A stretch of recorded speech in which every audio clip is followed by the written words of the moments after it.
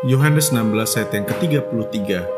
Semuanya itu kukatakan kepadamu, supaya kamu beroleh damai sejahtera dalam aku. Dalam dunia kamu menderita penganiayaan, tetapi kuatkanlah hatimu, aku telah mengalahkan dunia. Kekuatan kita mengalahkan dunia terletak dari apa yang telah Yesus kerjakan. Mengapa? Karena sejak semula manusia sudah kalah terhadap dirinya sendiri, sehingga begitu mudah tergoda bahkan menjatuhkan diri dalam dosa. Tak ada kuasa sedikit pun yang dengannya kita bisa lepas dari belenggu dosa. Yesus adalah kebenaran, Ia memiliki kekuatan. Di sisi lain, kita adalah orang berdosa, terbelenggu dan tak memiliki kekuatan apapun. Ketika Yesus disalib, Ia mengalahkan dunia, yang berarti membebaskan kita dari belenggu dan memberi kekuatannya pada kita.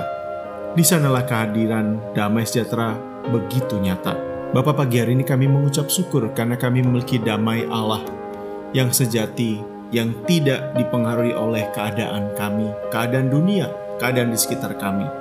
Karenanya berikanlah kami hati untuk terus melihat bagaimana karya-Mu dinyatakan dalam kehidupan kami. Hari lepas hari, kami membutuhkan kekuatan-Mu untuk melewati semua ini. Kami pagi hari ini berdoa juga untuk hamba-Mu Ibu Indra Susanti. Tuhan memberkati beliau dalam usahanya bersama dengan keluarga. Engkau terus menambahkan hikmat bijaksana dan kerinduan-kerinduan yang ada dalam kehidupannya, Tuhan yang akan menggenapi. Berkati dengan damai sejahtera-Mu seperti yang Kau nyatakan. Begitu juga dengan Pak Joni Kaunang. Tuhan memberkati hamba-Mu ini bersama dengan istri, keluarga besarnya. Biarlah kasih setia dan damai-Mu, kekuatan dan kesehatan juga hadir atas kehidupannya di dalam Yesus.